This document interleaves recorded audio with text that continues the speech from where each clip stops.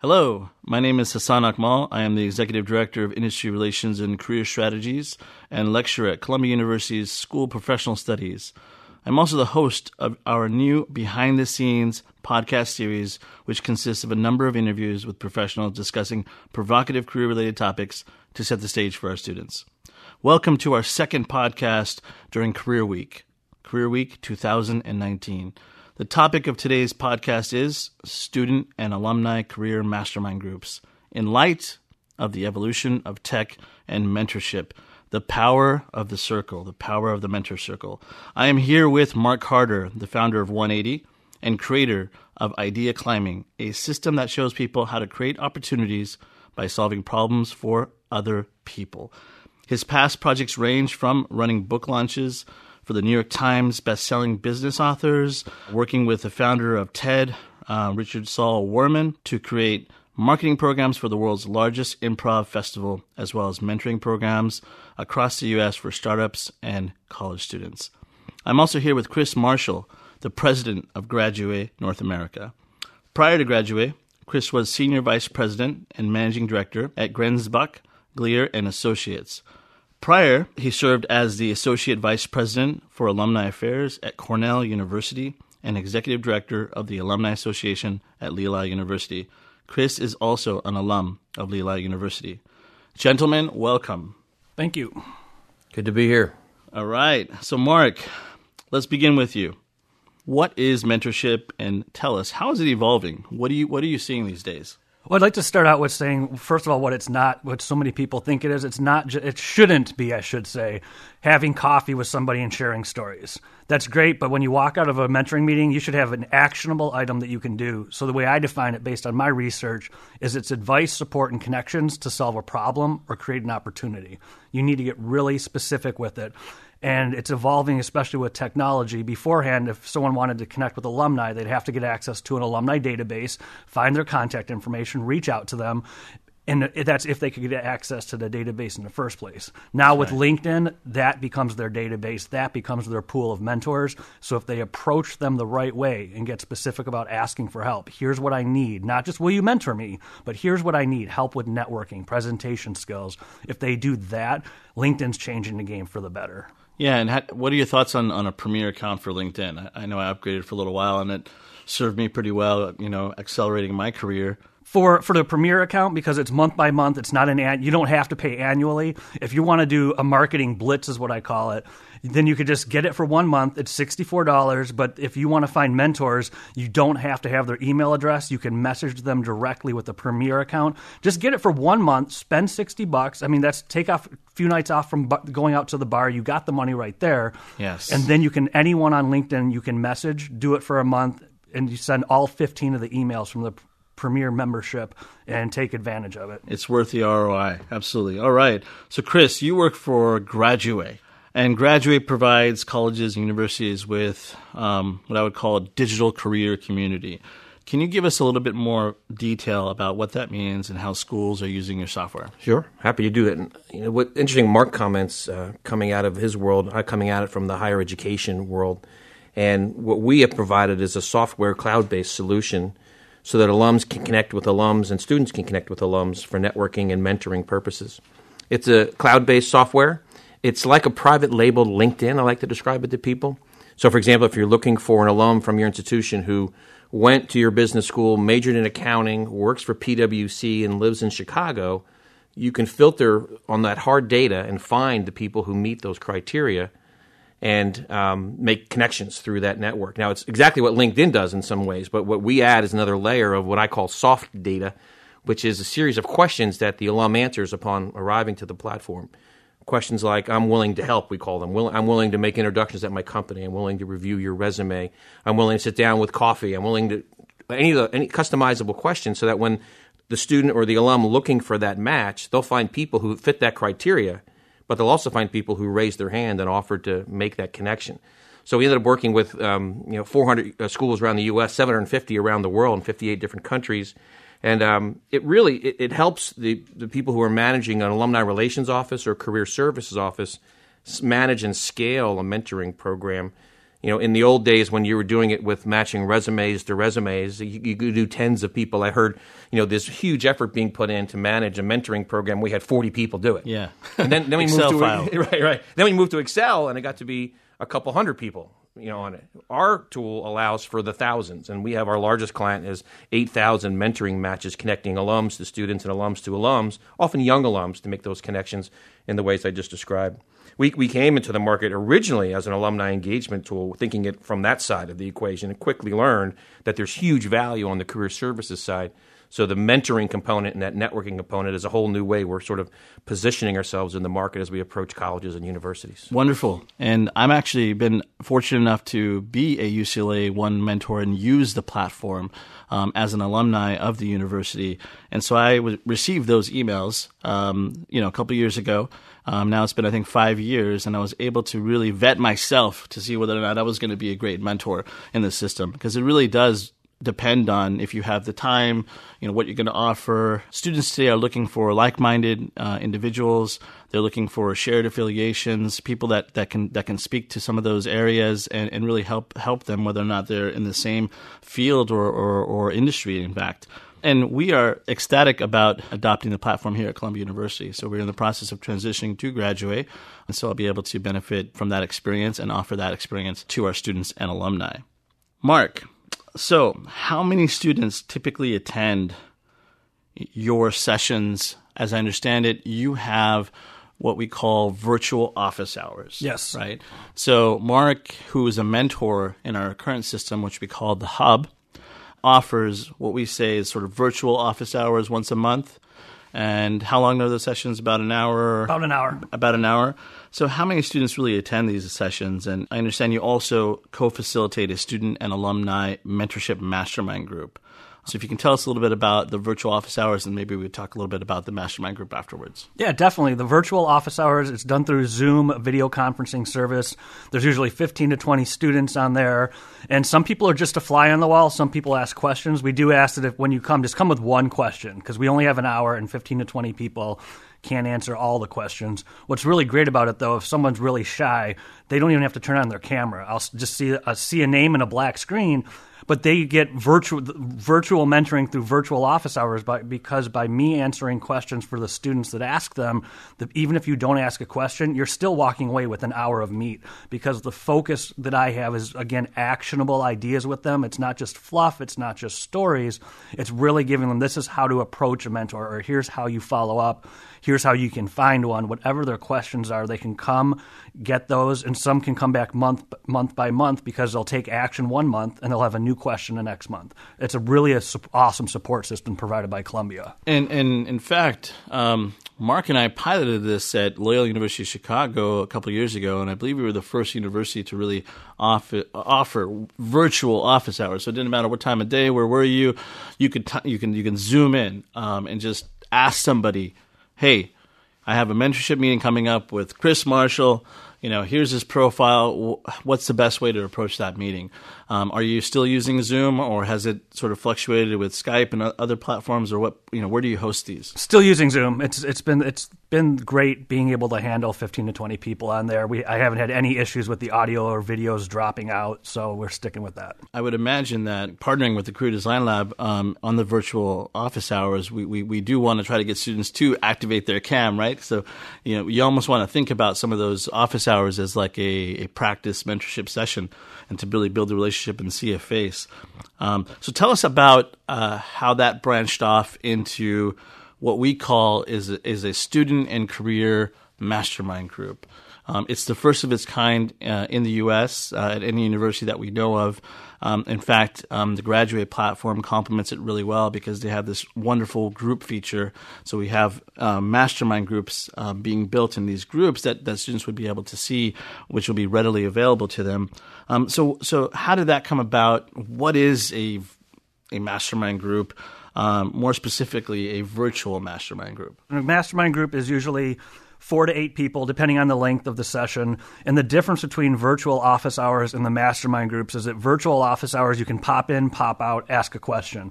The mastermind groups, the purpose is it's a shared purpose, shared vision, and meeting monthly, there's continuity. This month we're going to make plans. There's accountability and continuity that by next month, here's what I'll do, whether it's make an introduction for you or go to an event myself, whatever it might be.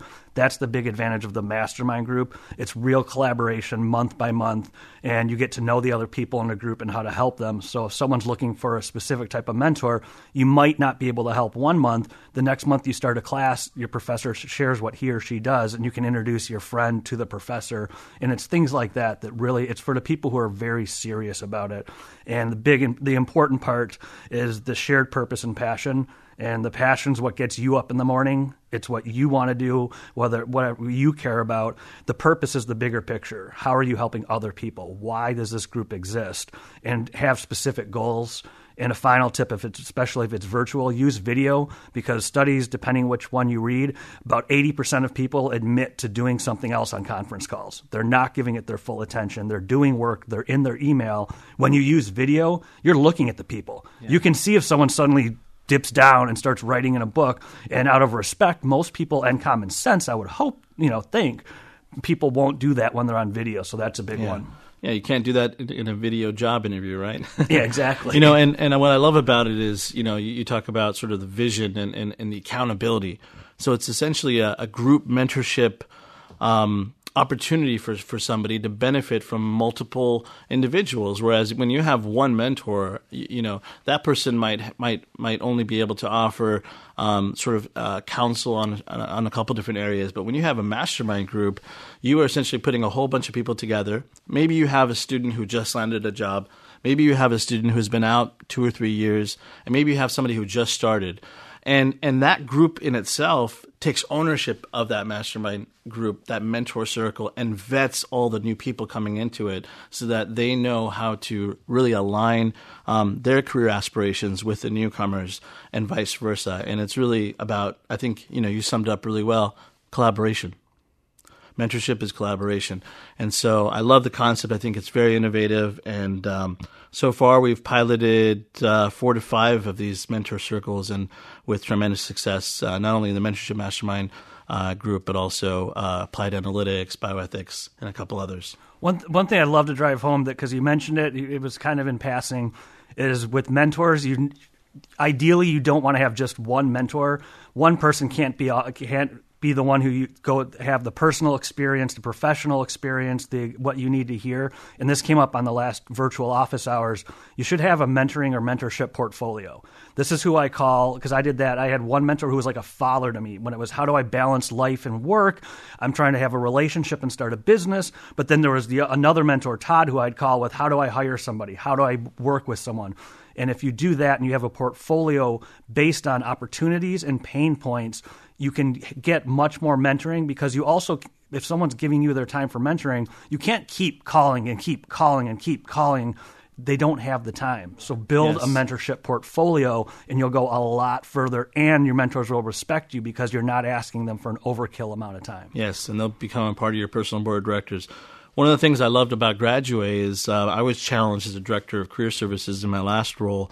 And I was the chair of career education, and the dean said to me, Hassan, how are you going to bring all of our mentorship programs, undergrad and grad, this program, this department together? And the first thing that came to my mind was technology. And at that time, I wasn't using Graduate, and I was able to talk to an alumni to have them gift a system that was similar in some respects to Graduate, but not really at the capacity that Graduate has. So Graduate, in a sense, brings together all these different areas. For example, if you have a mentorship program for accounting, they all have to use the same platform, and that gives you the ability to track all that data, which is fantastic. So you can actually see how active are the profiles, what's going wrong, how many people are using a concept that we call flash mentoring, which is like sort of a one-stop shop. So I'd love to hear more about that from Chris. We'll be spending a lot of time talking about the demand side of the equation, the mentees, right? That's a topic that we talk about a lot. But let's talk about, the supply side, right? The mentors. We talked a little bit about what makes a good mentor, how they're vetted, some of the questions, do they have the time, what are their shared affiliations and interests, et cetera. And you've worked with alumni relations for the past 18 years with hundreds of colleges, Cornell, Lehigh, and you've also worked as a consultant. So what have you been seeing and hearing from alumni, and what are they expecting? Of course, I'm going to share with you data that is generalized to the overall population. There's certainly exceptions to every side of this equation, but what you generally hear from alumni in terms of how they connect with alma mater, usually the first thing you hear is a complaint. The only time I ever hear from my alma mater is when they ask me for money, right? Yeah. And yes, universities need money, and that's a reason alums are engaged with the institution. But there's other reasons: recruitment for new students, mentorship for current students, and of course, internships and hiring for full-time jobs. All those are critically important. But what alumni want to find is that mutual value between the institution. What can make my life better, and how can I give back in a way that's going to make the institution better? And they get a lot of the good feelings they have about alma mater come through the connections with students. Sure. So that leads naturally to mentorship. But what happens often is that alums in the higher education, alumni relations context, is that their worlds are so busy with all the other things they do in their lives that they want to be able to do that kind of mentorship on their turf and their own time in some cases. There are, again, exceptions to this for sure.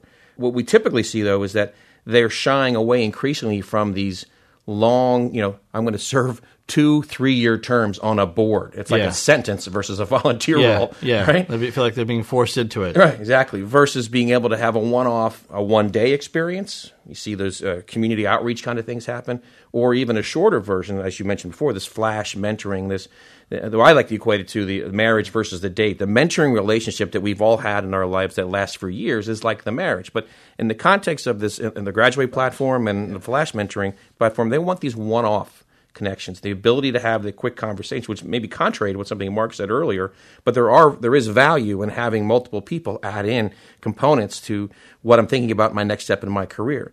So we're seeing more and more of this micro-volunteering. And the other thing I'll share with you from a data standpoint, we've actually asked alumni the question, are you willing to be a mentor?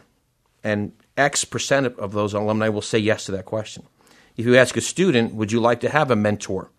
An X percent of them would say yes. Yeah. But if you say to the alum, how many of you are willing to have a conversation with with a student, asking alum now, having a conversation with a student about your career path and provide advice and guidance to them who are interested in doing the same thing, X times 2% will say yes to that question. Now, you're essentially asking them to be a mentor at some level. Sure. And maybe not in the pure definition as Mark used, but they're asking for that career support, career help. And more alums, twice as many alums will answer yes to that question.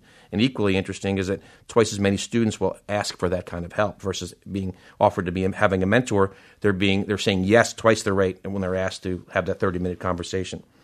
So it comes down to the use of the M word, as one of our clients used that. Actually, we don't use the M word around here because they want to have lots of those one-off connections versus those longer ones, which are harder to manage, harder to keep track of internally. But there's certainly value in both sides of it. But alums typically are looking for, and students typically are looking for those shorter connections. Sure. And I think we call them champions, right? Yeah. I call them coaches. Champions. I like to use the term coaches. Yeah, absolutely. Yeah. And I think there's a difference between offering a student advice versus counsel. Exactly. And right. so we're trying to gravitate towards counsel. I think that's important to distinguish. You can't force someone to make a donation as an alumni. You can't force someone to be a mentor. I remember getting private calls from one of my former universities, which will go unmentioned, asking me for a donation, and I felt exactly like that. And the only time I ever hear from you is when you ask me for money. Yeah, I'm very quick to say no in those situations. Wonderful. So I love the flash mentoring concept. I think that a lot of students, as well as mentors, forget that there are different layers to mentorship. And what I mean by that is a flash mentor, for example, could be a point of reference for you. Maybe you just wanted to get a perspective very quickly, find out a little bit more about a culture of a company. Perhaps you needed a promoter. So somebody was going to be putting in a good word for you. Maybe you're hosting a webinar and they're going to be promoting it for you on social media. Somebody needs a little bit of a boost in a company. We've heard actually several examples this week of alumni from Columbia University who have tried to get in a company through one person or a second person, and unfortunately it failed. They hit a brick wall, but they kept at it. And eventually they connected with somebody who wasn't necessarily an alumni, and they ended up getting a referral, ended up getting the job, and has been there for a significant period of time. So great. All right. So Mark, you have a book coming out. Tell us about it. What's the name of it, and what is the message to the reader? Thanks for asking. It's the title is Idea Climbing: How to Build a Support System for Your Next Great Idea. And the message to the reader is, if you have an idea of something you want to do, something you want to give to the world, so many of them die because people take the lone wolf approach. They try and do everything on their own. They think it's blood, sweat, and tears. And the book explains how to create what I call collaborative cohorts. There's the structure, the advice, support, and connections, but how to reach out to the right people, how to build a collaborative cohort that not only supports you, but they open doors for you so your idea can have life breathed into it, and you can share that gift with the world and not go it alone. Fantastic. And I understand Richard Saul Wurman, the creator of TED, wrote the foreword of that book. Yes. Is that correct? Fantastic. For those that don't know, Richard, the creator of TED, is also the author of Understanding, a fantastic book that I happen to have on our coffee table at the Career Design Lab here in Times Square. I want to thank Mark and Chris for their time today. To learn more about Mark's upcoming book, Idea Climbing, please visit markjcarter.com. And also, to learn more about Graduate, please visit graduatetv.com. There you'll have access to a number of videos, thought leadership on career services, alumni relations. You'll see footage from some of their most recent conferences, including the Graduate Leaders Summit at Oxford and their upcoming conference at UCLA. Both Mark and Chris are our guests here during Career Week 2019. They'll be presenting and facilitating both a panel and workshop this afternoon at Mentor Circles, the shortcut to growth and confidence. Join us for that. Chris will also be facilitating a breakout session at tomorrow's University Career Services Retreat, which is working in conjunction with our Future of Career Services Symposium. The topic of his breakout session is the Alumni Connector. We also would like to highlight our behind-the-scenes podcast series, which is available on SoundCloud.